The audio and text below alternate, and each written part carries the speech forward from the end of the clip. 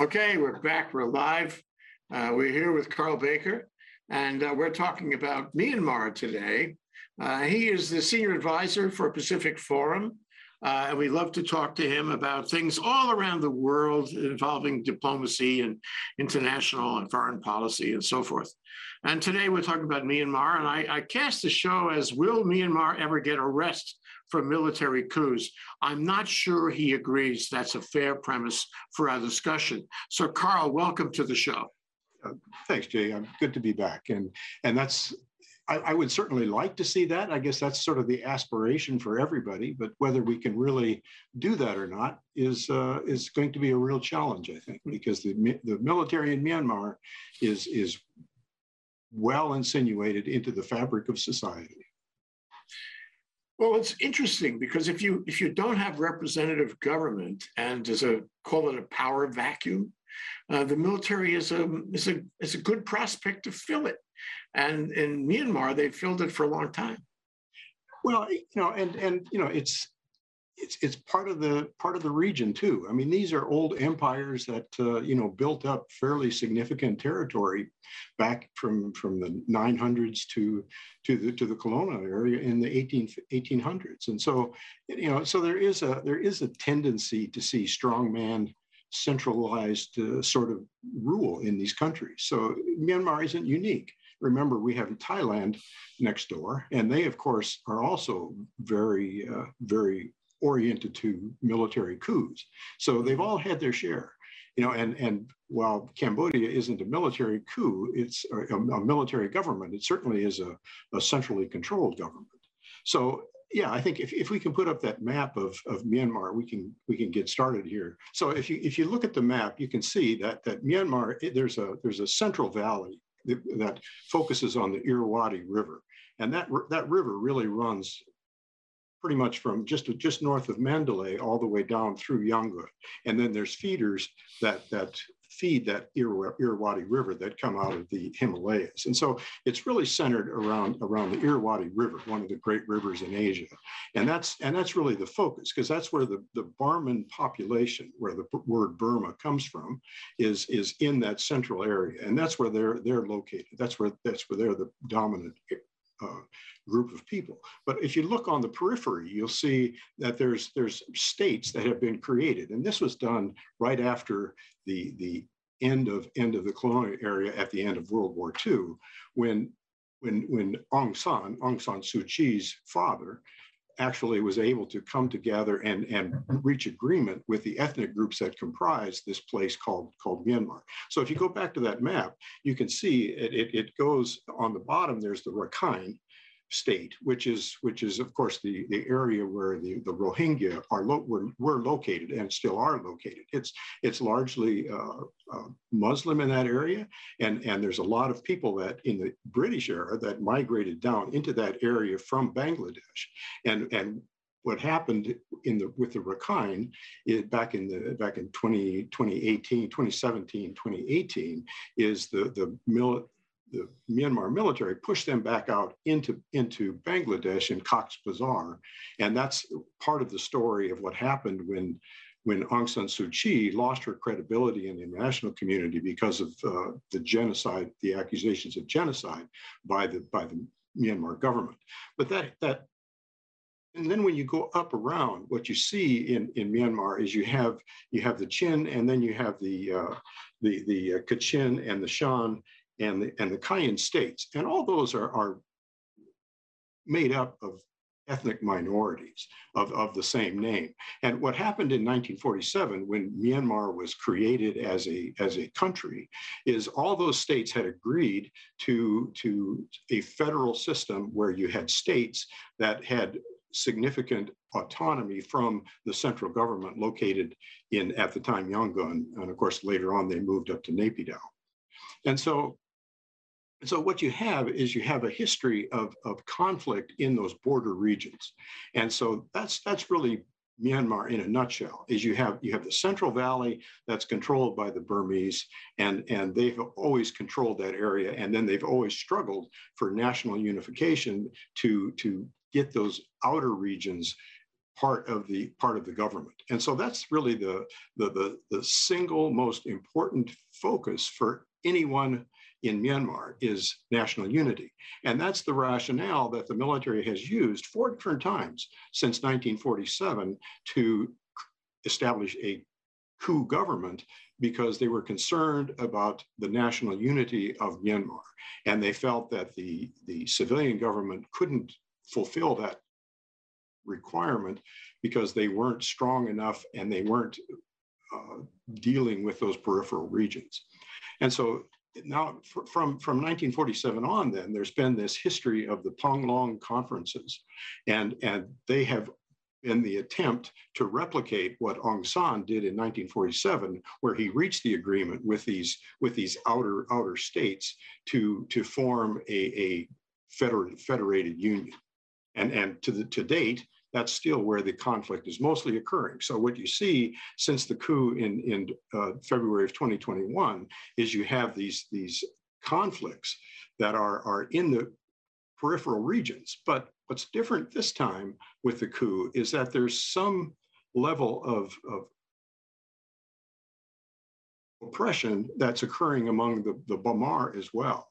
And so that's a little bit different, because in the past, the conflict was always with the ethnic armies, which are located in the periphery. Now you have the military is also in conflict with the Burmese people in the Central Valley, because they are opposing the democratically elected government.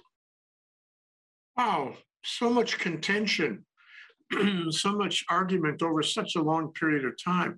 They would be so much more successful if they could have a unification. Don't they appreciate that? Does the person on the street, the man on the street, appreciate that it would be better for them economically if they could stop fighting with everybody? Yeah, sure. But the problem is how do you do that? Because they've never been able to reach consensus. And, and when the democratically elected government, the National League of Democracy, was in power, they attempted a Panglong Conference, and they were unable to get the Karens specifically, but other ethnic groups were unwilling to go along with the agreement to establish a unified federated system. And part of the problem is the of course, in any federal system, is the degree of autonomy granted to the individual states. And of course, when you look at those states, the states really go beyond what the ethnic group actually controls. And so you have a conflict built in, because you have Burmese and you have the ethnic group that are in conflict over resources and over control of those specific states. And so that's what complicates the whole idea of establishing a functional federal system. The Burmese that I know, not many of them, they're very nice, sweet, kind people, gentle people. I don't understand how they could be involved in genocide against the Rohingya or otherwise. What are the two personalities here? Well, no, I mean, I had the same impression. We did a lot of work in Myanmar from really 1914 to 2014. What century is this anyway? from 2014 to 2020 or 2019. And they are very friendly, including the military. The military are very, very sincere in their belief, though, that they are the only group of people that can really ensure national unity, because they feel that their institution is key to achieving that. And the problem is that the institution itself, the military itself, has corrupted itself by believing that. And so it's an endemic problem to the military that they can't get beyond the idea that they have to have military control to be able to unify the country, because only the military can do that.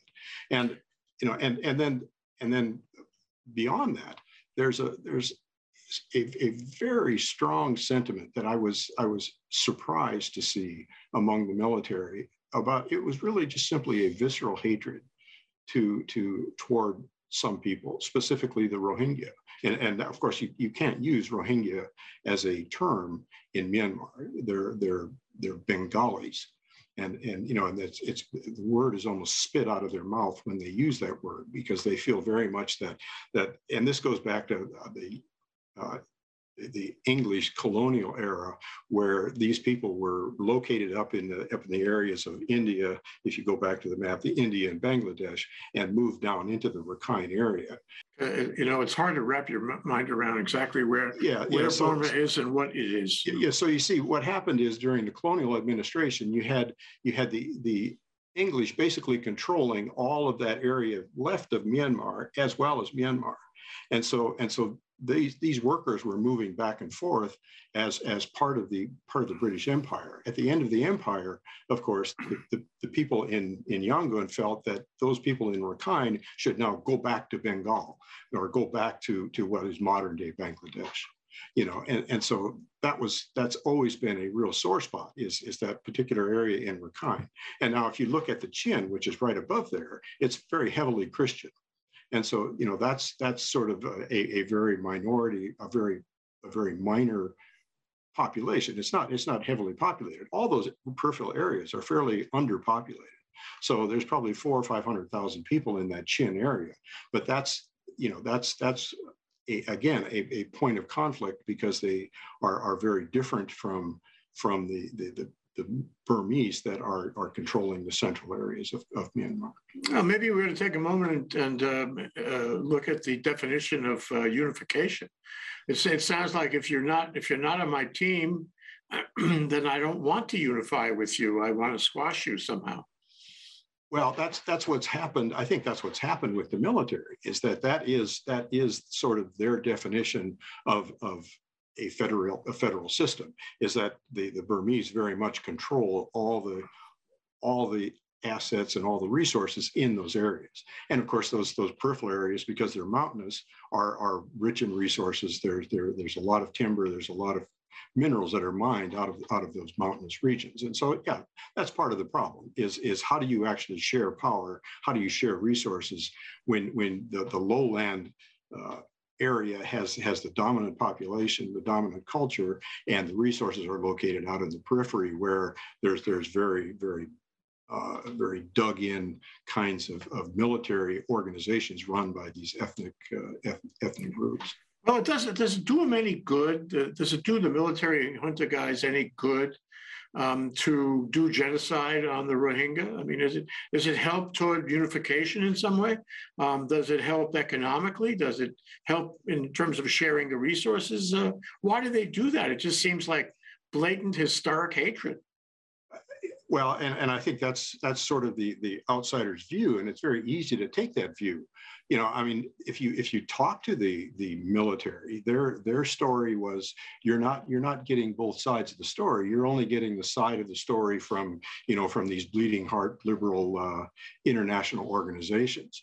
And and so what really happened was the Rohingya attacked the villages, and they killed people, and they are the ones who started the fight.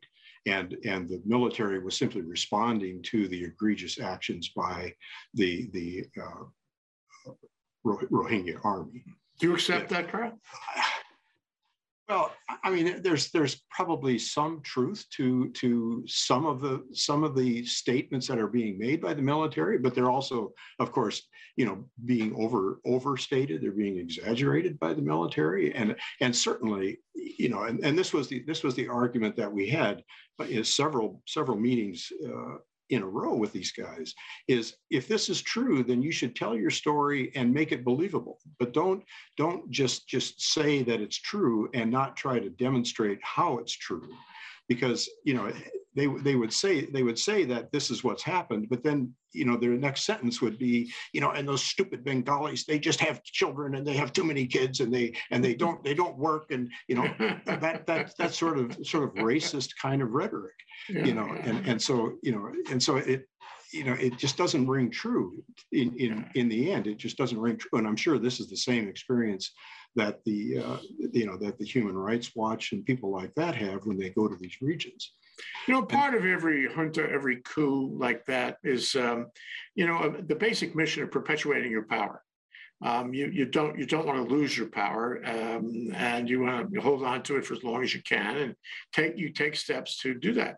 And I wonder, you mentioned that there, at least for a time, was a representative government, a democracy even, in Myanmar. I wonder if you would ask one of the military coup guys, hey, when you finished your mission of unifying Myanmar, but would it be time to go back to a representative government?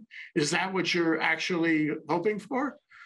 Or is it rather that when you have achieved that, you'll consolidate your own power as a coup?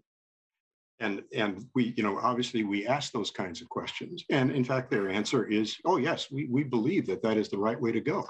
And what happened in this democratically elected government, remember, is that Thein Sein was a military general. And he is the one who actually transferred power to himself.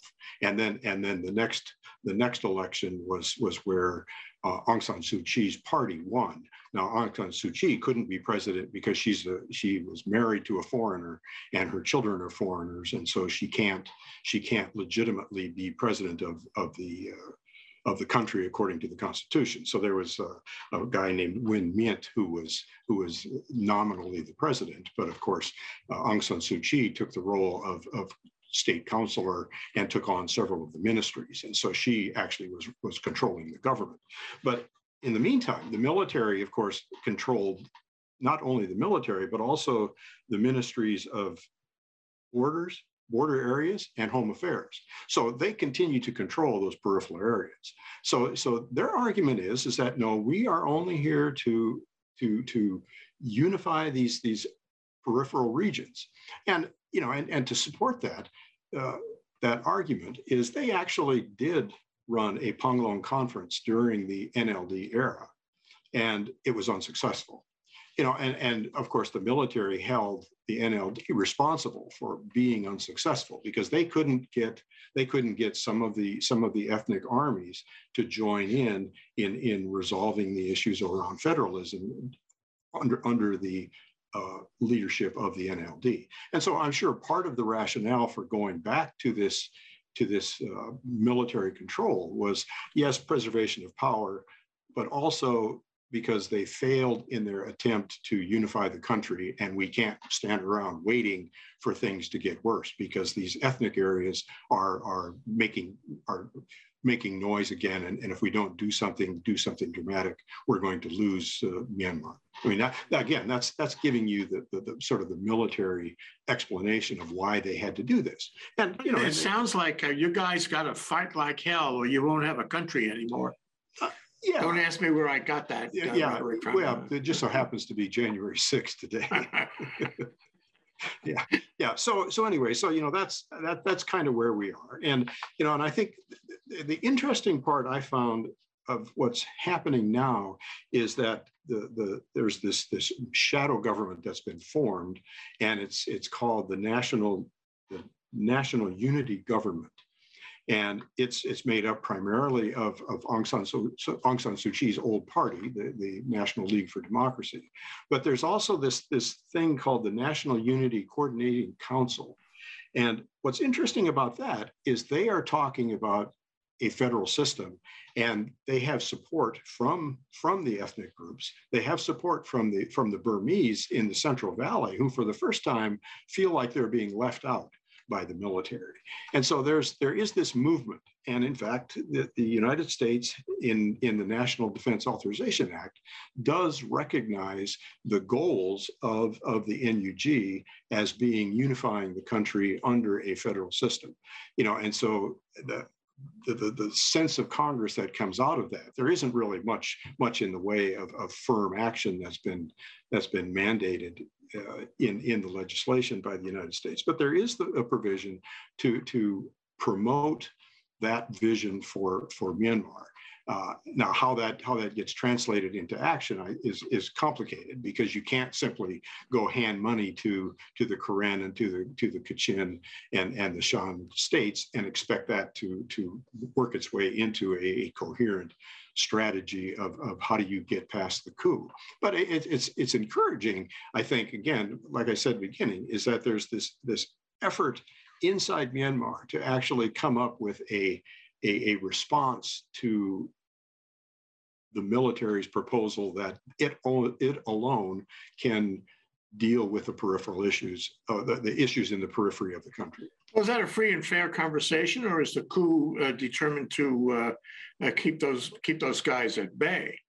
Oh, there's no question, and this gets to they're not acknowledging the NUG by any means, or the National Unity Coordination Conference. This is all shadow government kind of stuff that's going on. No, there's no way. The coup leaders are saying we will return to democracy through free and fair elections after I think in 2023, in late 2023 is their target date. So I mean, clearly when you look at what the junta is doing, is they're kind of trying to follow the Thai lead in talking about how Thailand, went through a coup in 2014 and then was able to run elections and win the election in 2019. So Prayut Anchoa, Prime Minister Prayut was the general in charge of the junta, and now he's the prime minister, Prayut Chan-o-cha. So he is the model that I think they're trying to follow. And what the NUG is trying to do is they're trying to say, look, there's a better alternative to going through that model. And so then it becomes, the problem then becomes is how do they deal with that? And of course, ASEAN, the Association for Southeast Asian Nations, is involved with that, and they came up with their 5-point consensus, which includes the need to have dialogue between the factions. And the junta is simply not doing that. Mm-hmm. And so what's interesting is as of today, in fact, Hun Sen, the Cambodian prime minister, is visiting Myanmar. And he's the first official visitor. And of course, Hun Sen also happens to be this year's chairman for ASEAN. And so the ASEAN states, specifically Indonesia and Malaysia, are very concerned that Hun Sen is trying to do an end run on ASEAN and try to make a deal with the junta, with the junta to come to some resolution and get Myanmar back into ASEAN, because ASEAN so far has refused to let the junta participate in ASEAN meetings. And the next big meeting is the ASEAN retreat in February in Siem Reap, which of course Hun Sen would love to be able to say, look, I've brought Myanmar in and now we can start normalizing relations within ASEAN. So it's, so you can see the dynamic is playing out where the strongmen in Southeast Asia are sort of encouraging what the junta is doing. And then there's a question of whether ASEAN can really step forward and be more assertive and try to promote the NUG, or trying to promote something other than just accepting the junta as a fait accompli. It sounds delicate and complicated. It's delicate and complicated. And, and the United States, has not really done much. I was going to ask you, what is our policy vis-a-vis the, was it NUG and the junta? What do we publicly favor? What are we doing in a public sphere of foreign policy?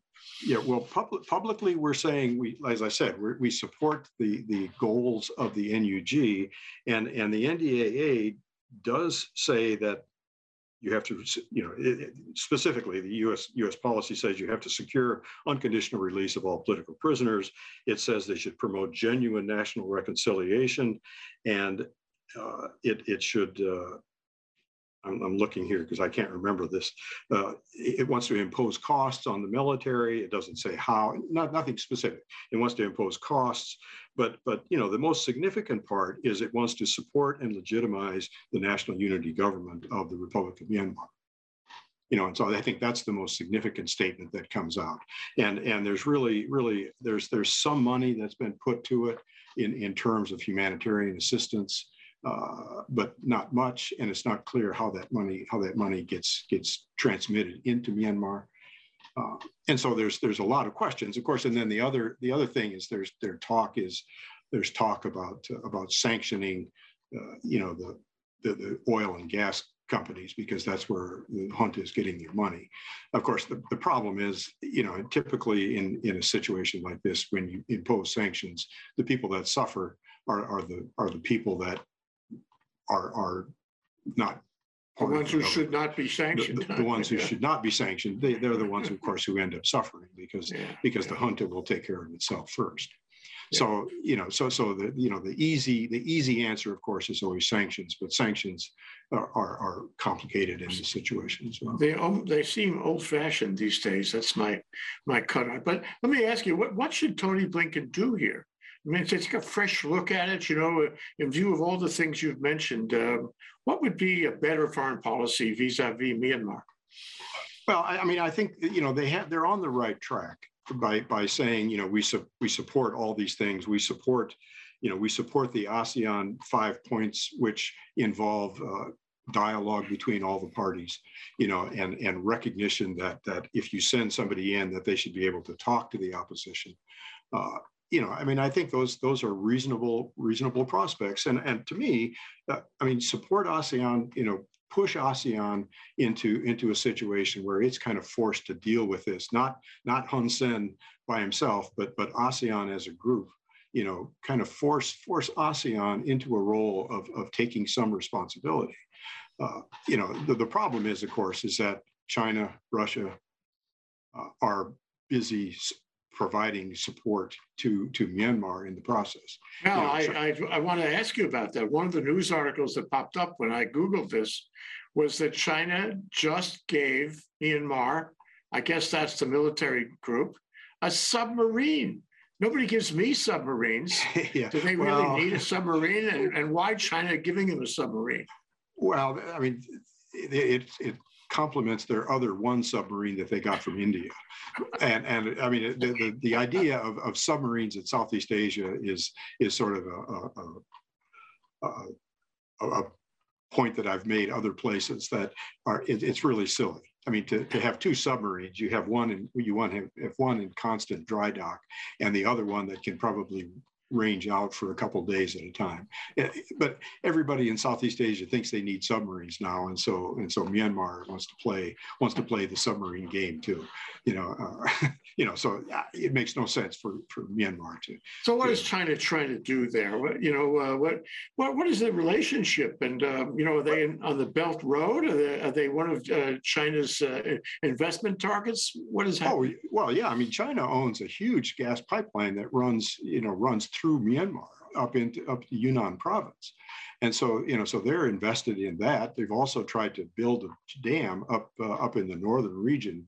It's called the Mitsone Dam. And there's been huge local protests against it because it blocks off, it cuts off the river in the Irrawaddy. And, and it's, basically China is extracting resources. And of course, it takes its high moral position of saying we don't involve ourselves in internal affairs of other governments, that kind of noise. But in the meantime, they've supported the junta in saying that they've in resisting any attempts at the Security Council to get any kind of a resolution out on condemning the Rohingya and condemning the junta and some of the atrocities that have come about since the junta has been basically committing genocide in the outer regions of Myanmar as well. Yeah, that seems to be a fact we're known worldwide, and you wonder. Why there isn't more made of the involvement of Criminal Court of Justice in The Hague, or truth commissions, or some kind of external influence on Myanmar. Is the junta reject all of that? Fact is that we all know there have been human rights violations and war crimes essentially going on. Well, this goes back to the days of NLD when they looked the other way over the Rohingya, and that's when Aung San Suu Kyi lost her Nobel Peace Prize and was really shunned internationally. And I'm sure part of the reason why she did that back in 2017 was because she understood that there wasn't much room for error in mollifying the Myanmar military. And so she kind of took the heat from the international community, but I think she was in a position where she couldn't really do much because her authority was fairly constrained to begin with, and if she resisted the military in that case, they would have just pushed her out sooner rather than at the point of the new legislature. Too bad she was such a darling for a while. Well, she was, and to me, that was part of the problem. Is it was so focused on her that we sort of forgot the larger context of Myanmar and got a little bit too locked in on treating her as the champion. And in fact, she couldn't fulfill those expectations. I think. I mean, her role was more limited than we were willing to admit. Yeah. She's not coming back, right? She's a little too old right now, too much baggage. She's not coming back politically, right? Well, she'll always be there. I mean, she's Aung San's daughter, and so so she is a living legend, and so she will always be part of any civilian government in Myanmar, be involved in some way. I mean, she is that important. She has that status. I mean, she can't not be.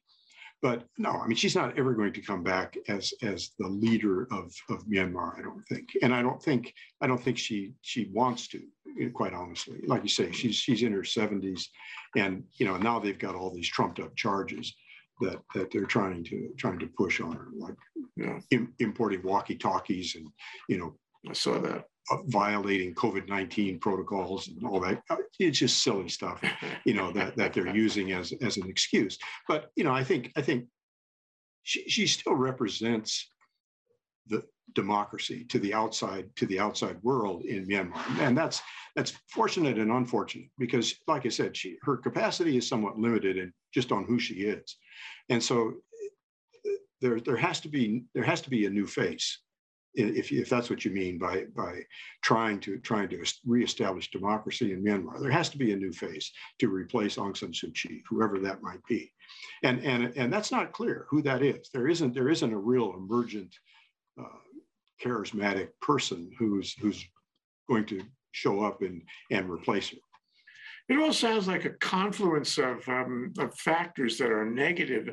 I mean, and please correct me, but I see Myanmar is one of the most fragmented, disrupted countries in Southeast Asia. The rest of them are having problems too, but not quite like this. And if you had to draw a line from where they are today to where they should be, to be a productive member of that part of the world, it's a long way. Am I right to say that they're at the bottom of the heap in terms of organizing a reasonable, representative, economically successful country? Well, I mean, you don't forget you've got Laos next door, and we have to do another show on Laos. Yeah, I mean, Myanmar is a country of over 50 million people, and it's really quite vibrant. I mean, when we were there, I mean, it's pretty remarkable how fast it grew. I mean, from 2014 to 2019, the changes that occurred in those 5 years were pretty remarkable. I mean, they rebuilt their entire airport. They traffic in Yangon was just crazy, just overnight, and so it wouldn't take much to get the flame reignited if we can get past this junta. And so in some respects, if we can find a way to come to some reconciliation between the NUG and the junta, I think we could move forward. And that's why while people are dismissive of ASEAN's ability to do anything, I think that there is some potential for ASEAN to make progress. And if they do, it could move pretty fast. So it would be a feather in ASEAN's cap, wouldn't it? It would, and ASEAN knows that, but it also knows that it's very constrained in what it's capable of doing. And you have these I'll call him a dilettante like Hun Sen, who's willing to, you know, ditch ASEAN for his own personal gratification and personal glory in trying to solve the problem by himself.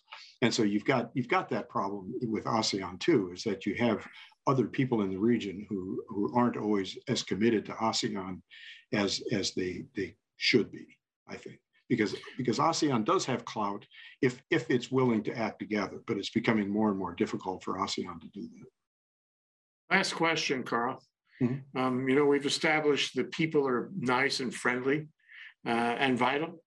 And there's great possibility for the country going forward if a few things get worked out somehow. But I never asked you about the food. How's the food? Well,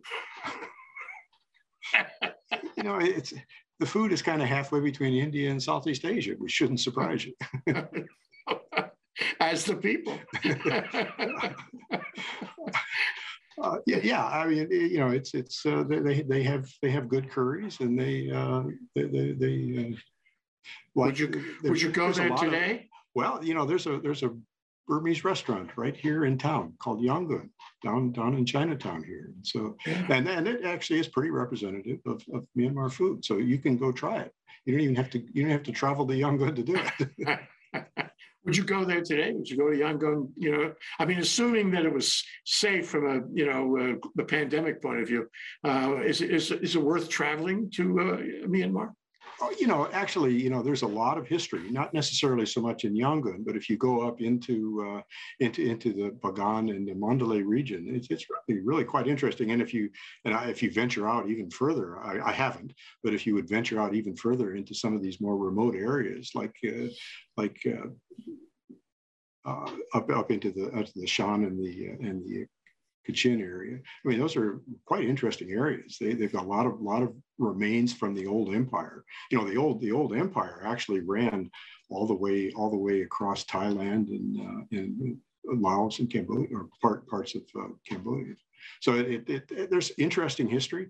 You know, when you fly into Yangon, it's like coming into the Midwest, where you see a little church in each town. In Myanmar, you see little temples in each town with the Shuta sticking, the gold Shuta sticking out, and you know, so it feels like a very Buddhist place, and it's very much oriented to the religion. Thank you, Carl. Carl Baker, Senior Advisor to Pacific Forum. I really appreciate you coming on, discussing this with us. Very important we understand the international world around us and every nook and cranny of it. Thank you so much, Carl. Thanks, Jay. Aloha.